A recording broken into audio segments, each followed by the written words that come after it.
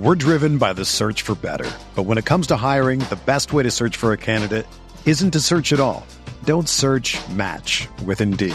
Indeed is your matching and hiring platform with over 350 million global monthly visitors, according to Indeed data, and a matching engine that helps you find quality candidates fast.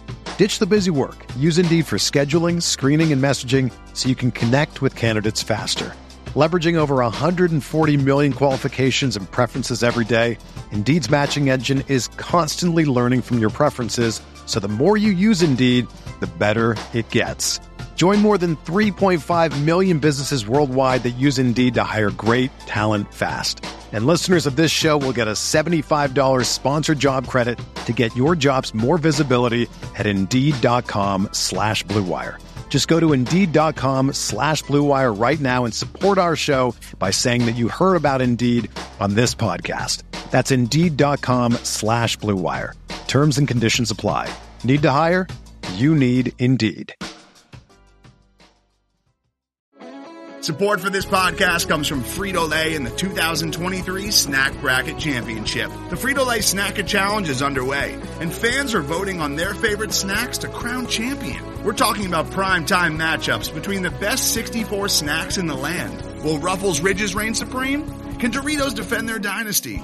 Or will Smart Food use their smarts for a surprise upset? Only you can decide. Get in on all the action for a chance to win up to $1,000 or a year's worth of snacks. Let your snacks be heard. Just go to fritolaysnacket.sbnation.com to vote and enter for a chance to win. No purchase necessary. Sweepstakes ends April 3rd, 2023. Void where prohibited. Year's worth of snacks awarded in the form of 52 coupons, each good for one bag of chips. See official rules at fritolaysnacket.sbnation.com.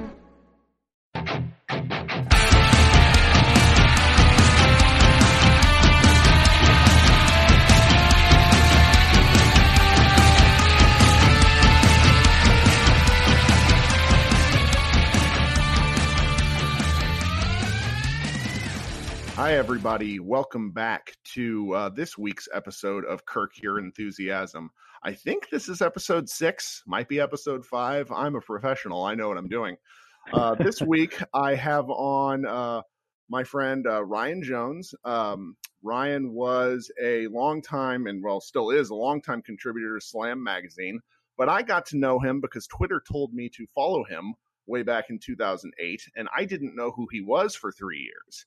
And as I've become more and more into basketball, it occurred to me that, oh, this is the guy whose stories I read in high school when I read Slam and early in college. So this, when I reached out to him about 3 weeks ago to see if he might be willing to talk to me, and he said absolutely. Then it occurred to me when I was, looking through some of your tweets that you are probably the biggest Penn State fan I follow. So while I think we should get to the Dirk stuff in a bit, I really want to start there. But how are you doing tonight?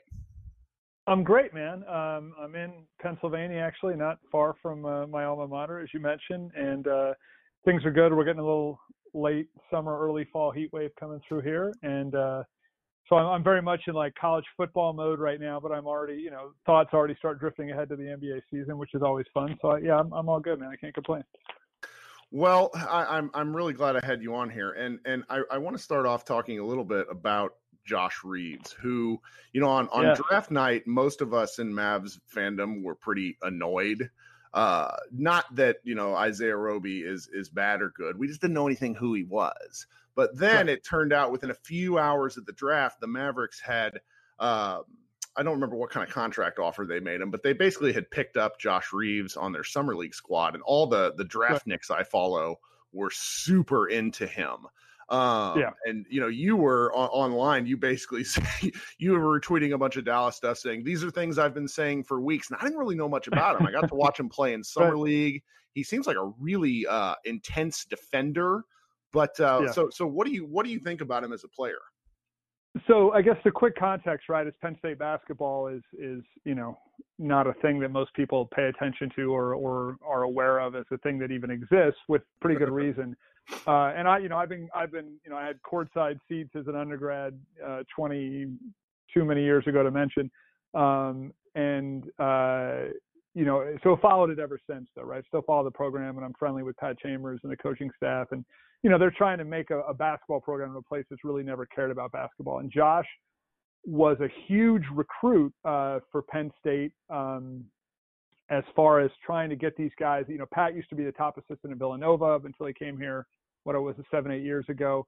And he's a Philly guy, so he's kind of got this pipeline. And most of the good kids he's gotten have been Philly kids. Josh Reeves was the one exception, but a kid with a pedigree, Oak Hill Academy, right? If I'm not misremembering that all of a sudden. Yes, that's right. Yeah, and so just a guy who came here and was probably asked to do a little more offensively than he might have been comfortable with, but still was a pretty solid offensive player. But really a guy who makes will make his money certainly as a defender and an energy guy and a disruptor on defense. Transition offensively, he's a great guy in transition. He's a finisher. He'll distribute the ball. He can run the break. He can lead the break, whatever. But really defensively is where he's proved himself so impressively. Some of the most instinctive, disruptive, athletic, you name it, defensive plays I've seen have been watching him the past 4 years up here. He's long for, I think what are we saying, 6'5" officially, 6'4". That's 6'5"? Yeah. And when I was standing next to him in Vegas, he is a 6'5". Yeah. Yeah. And so, he's not kind of the prototype 3-and-D guy. Cause I think the prototype these days for that's like probably 6'8", right? Mm-hmm. But he's a long, legitimate 6'5". He's very athletic, got great hops, very quick, instinctive leaper. And again, just a guy who looks to kind of wreak havoc defensively. And he had so many steals and tip balls and turnovers he forced and good Big Ten guards and good guards. They played out of non-conference as well up here that he forced into really difficult nights. So I've been saying, again, listen, I've made a million awful predictions in my time, writing about basketball, but I've been saying really since his freshman year, particularly his sophomore year when they had this really good group of recruits that they brought him from Philly, Tony Carr, who went last year to the Pelicans, and they got a couple of the guys still left up here. I always thought he was going to be the guy who had the best NBA potential for a long NBA career because of how he plays. I think he can be a great 3-and-D guy. He got a little bit better steadily as a three-point shooter. He's not a great three-point shooter yet. I think he's a good one right now, but I think he'll get better with work, and I think he'll put that work in. I think he's a smart kid, and he knows what his role can be and how he can make a long career. I think he's one of those guys who recognizes what his place in the league can be, right? And I think that he's not at all a guy who's going to need a bunch of touches, who's going to need the ball, who's going to need to get on the floor and shoot as soon as he gets in. He wasn't that guy here. He sort of had to be a little more of a scorer because they needed it, but it's not the kind of guy he is. So he'll be really, really good at coming in, harassing guys, being a great team defender, finishing on the break, like I said, and I hope with that work, becoming hopefully a very, very good, if not a great 3-point shooter, and the kind of guy who can absolutely help a team at that level. Well, he shot 38% his junior year. And one of the things that I was told, at least when I asked around, is that a lot of people were surprised he didn't come out after his junior year. Do you know why he stuck around? What was the impetus there? My impression is that he figured he was unlikely to get drafted and that he could help his stock, and like any college situation, and certainly a couple of these Philly guys that they had at Penn State who all kind of came from one of the Roman Catholic program, and there were 3 or 4 kids in 2 classes they got from Roman Catholic High School, which is like a Philly powerhouse. But yeah, I don't think Josh was in the situation like Tony Carr when he left the year before. He needed to go. He needed to go and have a chance to make some money, I think, for his family and stuff. Whereas I don't think Josh was in that position. I don't think he felt like he had to go. And I think there was really a sense that he could come back and get better and help his stock, and show that he had improved and the potential to improve. That's my impression. I'm not privy to the real insight on that. If there is any more to it, I guess. Right. They came back last year. Penn State had a reason to believe that they'd be pretty good last year. They ended up just missing out in the tournament, but finished the regular season really strong, and had a bunch of 2 and 3 point losses in the Big Ten early in the season. I think they started out 0-8 or something ridiculous, but ended up finishing only a couple games under 500 in the league. I mean, they were playing literally top 10 of the country basketball the last 5-6 weeks of the season, but they dug such a hole it didn't matter. So he was a big part of that. And so I think they had, I think he came back in part thinking they had a shot at making a tournament run, which if they'd been awake the first half of the year, they might have. But also I think he knew he could improve, and I think he did. And again, I think he put himself in a little bit better position. If not, he wasn't going to end up being a first round guy, but to be a guy who was coveted, for a summer league roster spot and a chance to prove himself. Like you said, I think there was excitement among people who really paid attention on the scouting front that he had the chance to kind of be a diamond in the rough. Mm-hmm. And with, the out in summer league, I think everyone that was at least, the diehard basketball fans who were watching that flotsam of basketball were really surprised at how hard he played, because I watched a number of games where he just really seems to have a nose for the ball. He's also not afraid of contact, which can sometimes work against him, because I think he might have gotten 5 to 7 fouls a game out in Vegas. And that'll probably be a bit of a learning curve in the NBA for him. But, the Mavericks have signed him to a two-way, and I'm going to be really interested to see how often they're able to bring him up. Because, if there's one thing that Rick Carlisle digs more than just about anything else, it's guys who play really hard. And I think this is an interesting opportunity for him, just because the Mavericks are kind of quickly approaching a point where they're going to have to build a team where contracts play a part, and a lower dollar figure guy, a guy that's on a two-way deal, or wouldn't shock me if next year, I hope he's able to prove himself and they give him one of those 3-year deals. He does strike me as that kind of guy, just from talking to him briefly and then hearing the things you've had to say. Yeah, I think all that absolutely is consistent with my experience with him. I don't know him well, but I've talked to him a number of times, and obviously again watched him a ton. And you're absolutely right. A guy who goes hard. Effort is never going to be a question with him. Ego, like I said, as far as needing touches, any of that is not going to be a question with him. And I think you're right. His physical style, aggressive style of play defensively, you got to learn to be careful with that, so you're not a liability defensively, of course. But I think you're right. I think Rick Carlisle is going to love a guy who goes that hard defensively, where the effort is never in question, the coachability is never in question. He's a guy who's hard on himself, but it's not going to take plays off, not going to take games off. Certainly, is going to go hard all the time. So that's why I'm optimistic about him and having a sort of a respectable NBA career, and really being a contributor. I think being able to contribute on good teams is something that he's absolutely capable of. Yeah, I'm excited. I'm probably going to be able to catch a few Legends games this year. I just, with the way basketball's played now, watching a guy like Kostas, gosh, I can't say Giannis's last name, so I'm not even going to try. Watching bigs play in D League and in Summer League is sometimes brutal, because you can't really tell what guys are capable of. But watching guards can sometimes be fun, particularly in the D League, because the pace is often absurd. So you get these like 120 to 140 games. So he'll at least have the opportunity to get a lot of shots up. So that's pretty exciting. Before we go to a quick commercial break, I did, one thing I always try to do, since I'm with this podcast, I'm trying to talk to a lot of people who Mavs fans may not necessarily either be familiar with or don't interact with on a regular basis. The Dallas sports market is particularly unique in that with both the Cowboys and the Mavericks, the same general manager ownership groups have been in charge of the teams for like 20 plus, 25 plus years, or Jerry Jones, like going on 40 years. So there's often kind of a little bit of a feedback loop with the voices that they hear.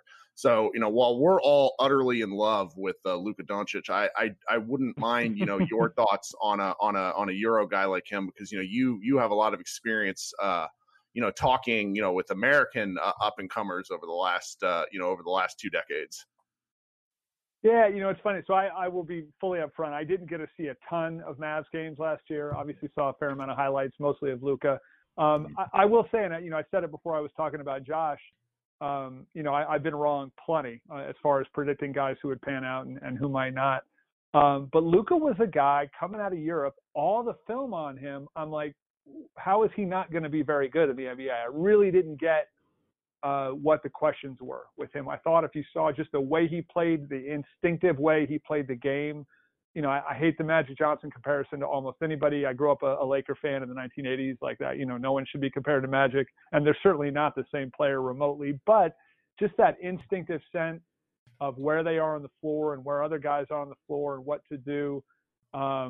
was a little bit reminiscent for me, just a guy who at a young age clearly just knew how to play the game.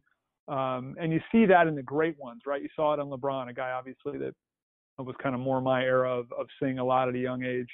Again, not a direct comparison remotely, but just that sense of really knowing how to play, knowing where he is on the court, knowing what to do, know how to deal with defenders, knowing how to make plays, whether it's a pass, a shot, whatever. I felt like you saw all that with him in his footage from Europe. So I just, the sort of intangible things, I thought, I guess there were people, and some of this is still probably the Euro bias, right? Oh, is he a step slow, this, that, whatever.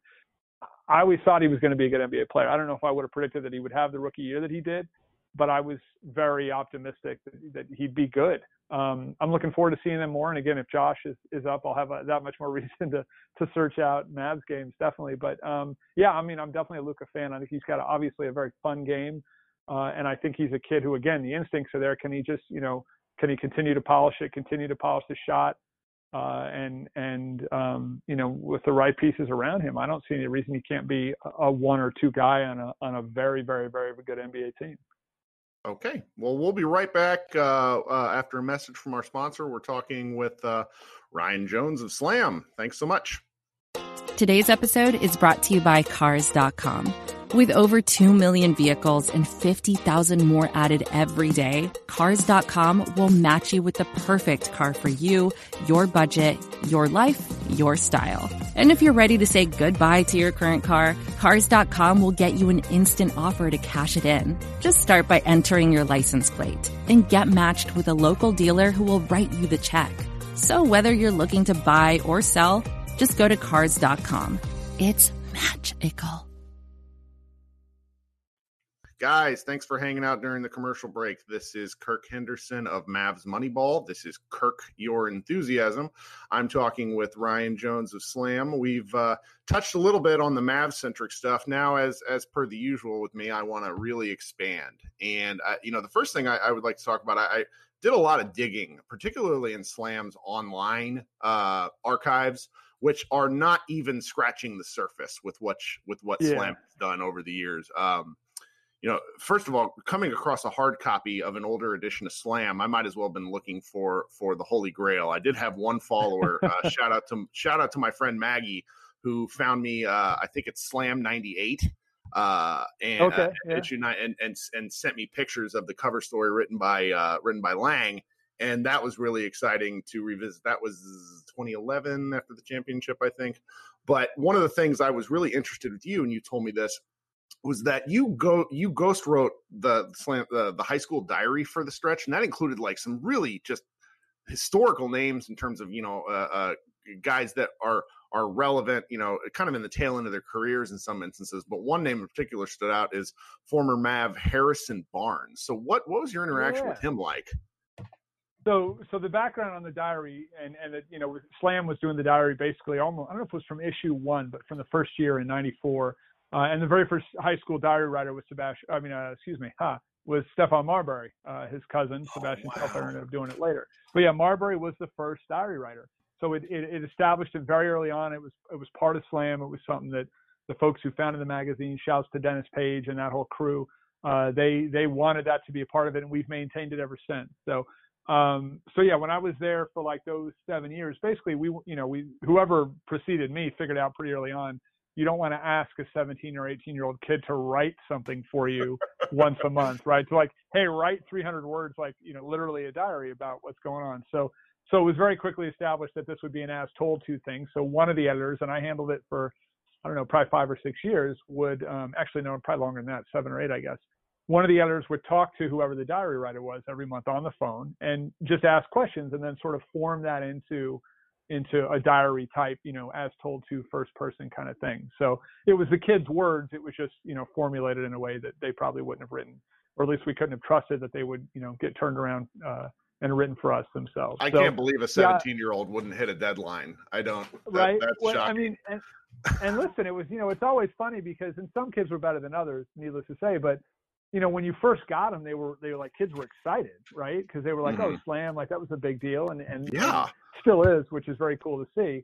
But by the end of it, like when you did, I think it was technically 10 or 11 issues in a year because we did the Kicks issue. And, but so it was like, by the end of it, you're just, they're comfortable with you, but they're also like, oh, I still have to do this. And you kind of run out of stuff to talk about. So, and then certain kids that, were big name enough that they were getting called by everyone all the time. So it was a bit of a grind. So it could get a bit stressful trying to get these kids to come up with something every time. Harrison was great. And Harrison was a kid that we saw. I think I saw him in person.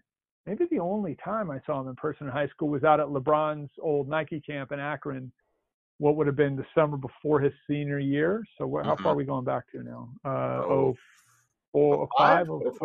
Maybe, yeah, I'm blanking on that right now, but let's say 05 for the sake of argument. So I would go out to that every year in Akron to the LeBron camp, the Nike camp. And he was out there and so connected with him. I think we probably connected ahead of time, but we would always sort of present it to the player that we wanted to do it because it felt like an honor, and by that point, LeBron had done it. There was, again, Marbury, who was an all-star, not long before that era. A lot of high-level guys had done it. So it felt like we wanted it to be a big deal to these guys, and kids usually took it that way. So I went out to Akron and presented it to Harrison, and his mom was out there as well for the camp, and he was all about it. And even then you kind of saw that sort of, like intellectual kind of like young Kobe sort of let me ponder all the permutations and potential kind of vibe that Harrison's kind of, I think, known for. But I really liked him, and I very much remember taking his mom to either lunch or dinner at Swenson's, which is like the OG like drive up place in Swenson for like a burger. I've not had Swenson's in years. Oh, you know what but you've been up there? You've had it up in? It's so good. My brother lived in Cleveland, and I made a point to stop there because that Twitter is great for recommendations. Yes. So Swenson's is the spot that I first found out about from when LeBron was doing the diary. His crew kind of put me up on it. So I had lunch with Harrison Barnes' mother, who was wonderful. She was like the secretary for the marching band at Iowa State, I think. And so got to know her and then so over the course of next year, whatever it was, 10 or 11 times over the course of his senior year, did the diary conversation with Harrison, and he was cool. He was real cool to deal with. Again, a little bit of a detached sort of intellectual approach to things in a way that you don't expect from a high school kid, right? Which again won't surprise you. Haven't been around him a little bit, but it was cool, man. He was good to talk to. I liked him, and he was also one of the rare kids who, once he got down to UNC, and I think this might have been the only kid who ever quite hit us this directly. He was like, hey, after the diary was done, he's like, I was thinking you guys ought to do a cover with us, like the UNC like class, like. And we're like, oh, we don't, I appreciate that. We don't really put college teams on the cover. That's been a rarity for Slam. But I think the way the timing worked out was at the last lockout, or something was going on. We ended up doing a cover with like the UNC starting five after all. Oh, wow. So like it wasn't because he said let's do it, but he'd kind of planted the seed, and then things fell in a certain way and I'm trying to remember if that was when I had left, because I left around that time. That's where I left Slam full time. Anyway, so yeah, Harrison was cool. I've always had kind of a soft spot for him. He's a guy I've kind of gone back and forth like with some Warriors fans a couple times that, he was sort of treated by Warriors fans as like the worst person in the world, right? Like he was the cancer that like kept them from being great or something. Like, well, you guys did win a championship with him in your lineup, didn't you? Like it wasn't all bad. He just had had a couple rough shooting games, and he gets pinned for it. And how quickly a fan base becomes, the expectations become like for basically perfection, which that Warriors team, obviously the following year kind of teased that out. So, I remain a Harrison Barnes fan. Good dude from my experience with him. And he's still a guy I root for. Absolutely. Well, I got a million questions written down, and I'm only going to be able to get to a few of them because I don't want to take up too much of your time. But I'll try to do shorter answers if I can. No, this is great. This is great because, one, it gives me a reason to invite you on later if there's an opportunity. There you go. So a friend of the pod, Ben Collins of NBC News, basically suggested in my guy. I love that dude. Which, you know, his story of coming into media, he's told it on a different podcast. I'm going to have him on is really incredible, but I'll circle back to that another day. But he essentially told me, he said, Kirk, you know, one of the things you got to ask in the broadest terms possible was, you know, during the cover photo shoots, he said, as far as he knew, what would happen is that the athlete might show up, you know, take some photos, and then kind of hang out with you guys for a while. And so the first issue that Dirk was on was Slam 61 in June of 2002, and you were there. You were there during that time, right? I was. I did not do that story, but I was at the magazine then. Yeah. So have you been able to? Were you able to spend like any time with Dirk during any of those sorts of things? What do you know about? What do you know about the old German warhorse? My Dirk like direct knowledge is probably somewhat limited compared to like a guy like Lang Whitaker, who you mentioned. Sure. I think Lang probably spent more time around him. I did spend a little bit of time around Dirk, and all my impressions were always positive. I mean, nothing that would surprise you, right? That he was kind of the low key dude who was funny, but you know, everything about him was kind of subdued usually. You know, certainly in a public setting like that. Alan Paul, who was a long time Slam contributor and a great dude.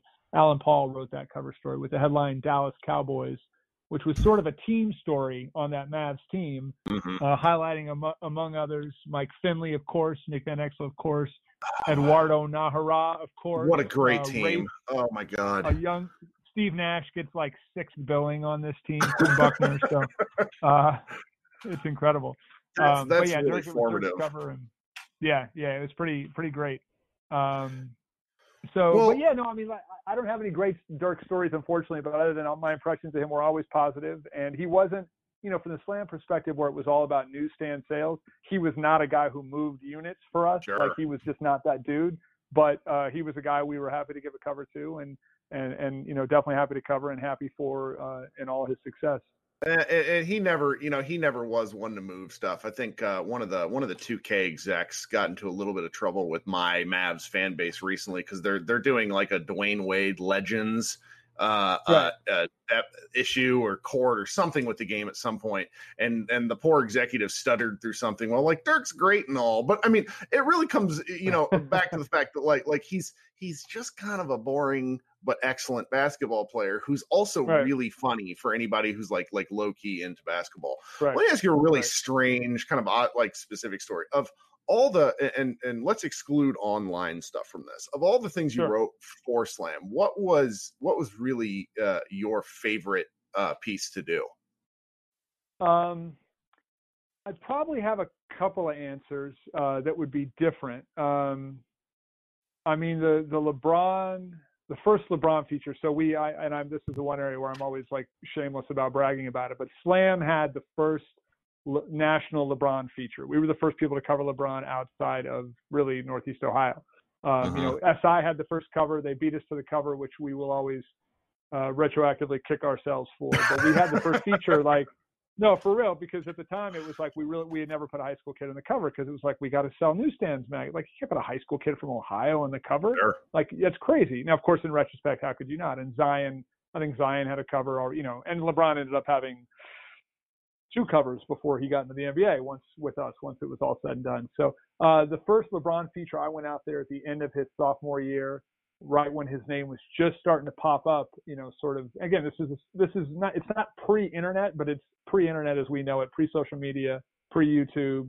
You know, it might as well have been pre-internet based on. Are we talking like tail end of 2000 maybe? Is that 2001? It was spring of 01 is when I went out there. So, yeah, I went out to Akron, and the story I always like to tell is that I get out there, I rent a car, you know, I flew in, I don't know if I flew into Cleveland or Akron, Canton, whatever airport, and I rent a car and I go to the campus. It's just like a half mile from downtown Akron. And I pull up and there's a sign out front, one of those little, like, you slide the letters in, make the sign. And it says, "Welcome Slam Magazine," like out in front of this little Catholic high school. It was great, right? It was like, oh, that's so cool. And again, we're used to, like, you know, people being excited to have Slam come and stuff. So like a year and change later, they pretty famously had signs out front that said, "No media, don't come in." Like, you know, that was how quickly it changed from the time we got out there, that first feature, to within about a year or so. We got so crazy with LeBron. People who don't really remember that time, it's hard to explain. But I mean, the circus dwarfs anything around Zion Williamson. Right. You know, I mean, it wasn't even close. There'd been nothing like it. So being able to get to see him in that environment before there was any real fame outside of just like locally, was pretty neat. And being able to, you know, meet his mom and his coaches and all this, like I hung out in the school lunchroom with him and all his teammates, and like they were making fun of kids' sneakers. Like it was just like this stupid 16-year-old stuff. To see him at that point, and then obviously to watch what he become and what he became and has become ever since has been pretty incredible. So, and I did 3 or 4 more features on him over the years, and we did the diary with him as well. So just a guy that I ended up being able to spend a ton of time with right before his sort of world exploded, and then since was obviously pretty memorable. One of the other ones that I don't get to think about much, but I went down, and again, you'll not remember this unless you're insane, but I think around 2000, a kid named Jason Conley was leading the nation in scoring at VMI. Does that ring any bell at all? Yes, it does. But it's VMI. Okay. It's not the name. I remember. Oh, man. Exactly. And this was before they had those teams that were averaging like 105 points a game or whatever. It was before that, because they had those teams, I don't know, 10 or so years ago. But yeah, he had ended up down there, and I don't remember exactly the deal. He had like might have had a minor learning disability, so that might have affected his test scores and stuff. But anyway, just a neat kid. But he ended up in VMI, like, you know, not a place where anyone goes to play basketball on purpose, right? Right. But he just all of a sudden, and again, it's not a great SoCon, I think that is, right? Not a great league, not great competition, but he was just killing, you know, 30 points a game or something ridiculous. And so I ended up going down to Virginia and spending a day like on the campus at this military school, and to see him in that context and getting to watch him play, that was just always a memorable one for sort of like the opposite ends, you know, of like this random high school kid who ends up being the all-conquering, you know, world-beating, you know, GOAT candidate versus this just random kid who happened to land at VMI. And if he'd gone to like Duke, you know, maybe he's a 12-point-a-game kid or whatever. But it just so happened that in this little, you know, magical moment, he was averaging 30 points a game, lead the nation in scoring. And so that kind of, to me, was a nice like sense of the slam experience for me, which was a phenomenal job that I was so lucky to have, where you get to talk to these random dudes who you'd never hear from again versus, you know, talk to a LeBron or a Kobe or whatever. And but it was all just like being able to tell their stories in the context of basketball, and it was just so much fun. So, I mean, if you caught me on a different night, I could probably name 10 others, but those two always stick out. The reason I've been on the internet for far too long, but I spent almost all of my high school basketball career lurking and writing on Texas high school basketball messaging boards. Oh, man, and okay. I graduated in 2002. So like Bracy Wright, Darren Williams, Chris Bosh, the year Chris Bosh, I played Chris Bosh the year they went 40-0 and just destroyed teams. So like I've always had this poorly. Chris Bosh is just one of the most underappreciated basketball players in NBA history. Really he's outstanding. But it's like, so I remember like reading lots of things, and that's probably why the name sticks out. Cause I just, you know, kids, you know, anybody under the age of 25, like doesn't know, you know, has never experienced life without the internet. But before, you really had to like reach to find things, which is why slam was like so much of a cultural touchstone for so many people. I remember like friends of mine I remember one issue in specific, like I remember Vince Carter's dunk contest, and then the years that followed was really like when the NBA blew up in my life, and so I remember like art class in high school, and one guy in particular bringing in this month's episode or slam every month, and just thinking how cool it was. Anyways, I shouldn't be talking because I'm interviewing you. No, it's all good. And real quick, I think you reminded me. I think Jason Conley was from San Antonio, the VMI kid. I think he was. Now that I remember it. Yes, he was. Montrose Christian. That's exactly why. There you go. Okay. Yeah. That's wild. Oh man. So before I let you go here, and I appreciate you giving me this much of your time, so we've been talking past the amount that I asked. When I first messaged you about this, you said, "Can I tell a Mark Cuban story?" The answer is yes. So I'm not going to get you. He's not your advertiser, right? I'm not going to get you. Oh no. He we have our site, and he has a delightfully adversarial relationship. He has nothing good nor bad to say about us. when I Okay. was, he came to I was at a Wizards game, and I brought my son this last year because he's 3, and I have brainwashed him into thinking Luka is really, the best player alive. And we were sitting kind of like front row near the team bench, and Parker was eating popcorn, and Cuban came over and ate popcorn and chatted us up. But he's never seen my face, so I didn't actually be like, "Hi, I'm that asshole from the internet." But it just made me laugh. Anyways, sorry. That's awesome. So Mark Cuban, so here's the story. So we're in Philly, and this actually does mention Dirk as well. So we're in Philly, and it was within, so you remember, obviously, when he first bought the team, he was famous for saying, like, here's my email, like, email me to, like, the whole world, right? Mm-hmm. And so us at Slam were like, all right, we will email you, because we didn't certainly have relationships with NBA owners. Like, we had pretty good relationships with NBA PR and a number of players and whatever, but we didn't know any owners. So we're like, all right. So I think Russ Bankson at the time, who was the editor, I'm pretty sure he reached out on email to Mark Cuban, and Mark got back to us, as he was wont to do in that era. And so we had said at some point, like, hey, we should, I don't know if he suggested or we probably suggested, but he was like, sure. Like, hey, we should link up at some point, get a drink when you're in New York or wherever. Slam Ops, obviously, in New York. And it ended up being Philly. Russ and I would go down probably once or twice a year. We'd take the train down, the Acela, traveling in style from New York to Philly, because it was like a 45-minute trip or something crazy. And we'd go to a Sixers game, right? And we'd try to pick our spots, pick good Sixers games. We'd get credentials, and we'd go see Sixers Lakers with, Kobe Iverson. When Vince was there, Raptors. So we went down when the Mavs were in town to play the Sixers. And we had, again, this is certainly social media. And we were barely texting at that point, right? And like, when did he buy the team? 2000, 2001, whatever it was? He bought the team in 99. Okay, no, 2000. So this is probably 2000, because they'd already drafted. So let's say that, right. So this is 2000. Okay, yes, because Dirk was definitely on the team. So this is, let's say, it's 01. So you're barely texting in 01, right?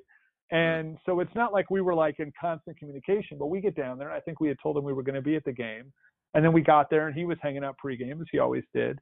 And I think Russ went up and introduced himself, and he was like, oh, yeah, we were the ones trading emails. We're the guys from Slam.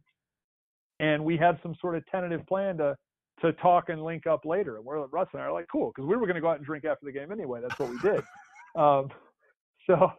So your game happens, and Sixers win, and I'll explain in a minute why I remember that. And so we, after the game, kind of were hanging out. You got media credentials. You can kind of hang out around the court after the game. And we went in the locker room, did some interviews, whatever. Come back out, and we see Mark, and and there was maybe one or two other media people who sort of knew him, who we knew. We were maybe ESPN, the magazine people, I don't know, but we were like friendly with. And we're sort of joking around with Mark, and he said to us, if I remember correctly, he's like, so, like, where's the spot? Where are we going? And we're like, we're not from here, but we'll come up with something. So I think we were like asking, slightly more, because we went to like dive bars and stuff usually. When There's we were no there, Yelp. Yeah, no, man, it's before it's like the dark ages, right? Before social media and apps, before smartphones, essentially. It's like, humanity barely existed, right? We were rubbing sticks together to create heat. So we found out, we're like, oh, so-and-so, let's go here. And we told him, we're like, hey, here's where we're going, and meet us there, right? So we know, and I think it was that spot, Continental, which is kind of a Philly spot that used to be trendy, and I think is now just okay, I guess. I don't know. Some Philly people can correct this. But we ended up going down there and hitting this spot, and it was, I think, Russ and I, and there was a young woman, if I remember correctly, who was like with ESPN, the magazine, I think. And so we went there, and we were having drinks, hanging out, and at some point, before too long, Cuban is there as well. He shows up. And it's just him by himself.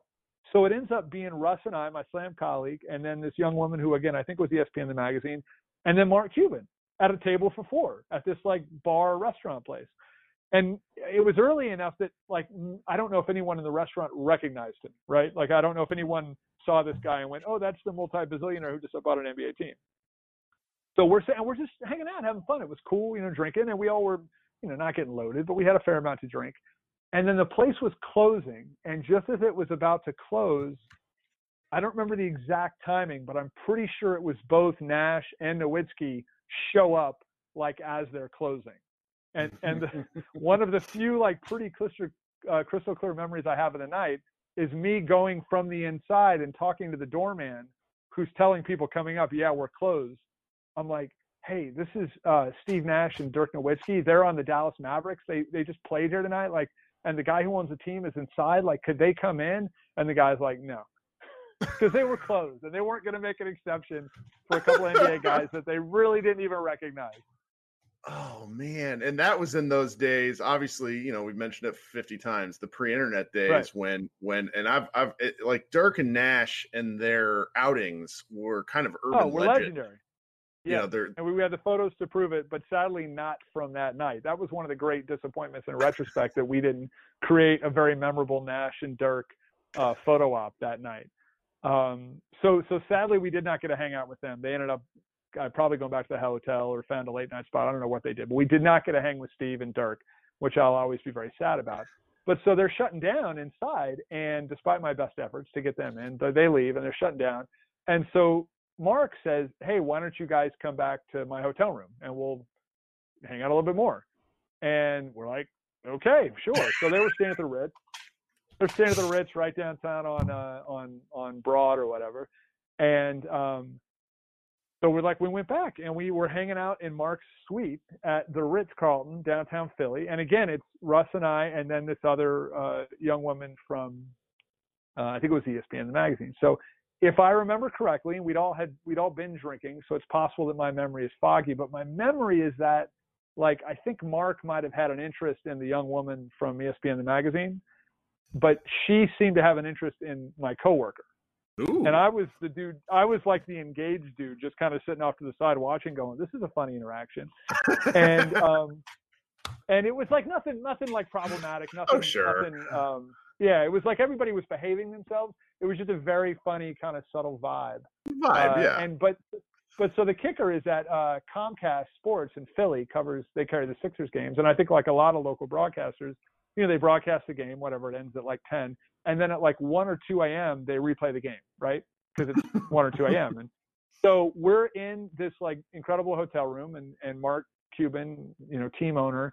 And for whatever the vibe was going on, like he flips it on and realizes the game is on. So he starts rewatching the game. And we're kind of rewatching too and still drinking a little bit. I think he let us raid the mini bar and in the room. And but we're watching, and like he's getting angry because they lost, and this won't shock you, he's starting to pay attention to the calls.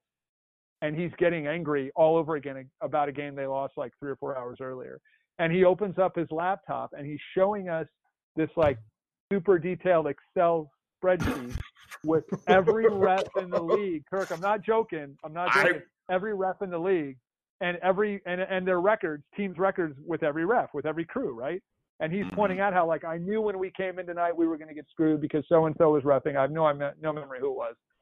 And it was so crazy to see him as, like, you know, like fun-loving, free, you know, spirited billionaire guy, but then all of a sudden, like, just diving back down into like hardcore nerdy basketball number guy when it came to like rewatching his team and having to deal with the refs. And this preceded, you know, Cuban inspired Ralph Nader, the NBA needs to redo its officiating craziness, whatever year that was. So yeah, we ended up leaving and no harm was done.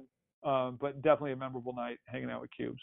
Oh man, Ryan, I am so glad that you came on to both tell that story and talk to me in general. I will not take up any more of your time. I can't thank you enough for coming on. Definitely, man. It was fun. I appreciate it. All right. This has been Kirk Henderson with Mavs Moneyball, and this has been Kirk Your Enthusiasm. Everybody have a good day.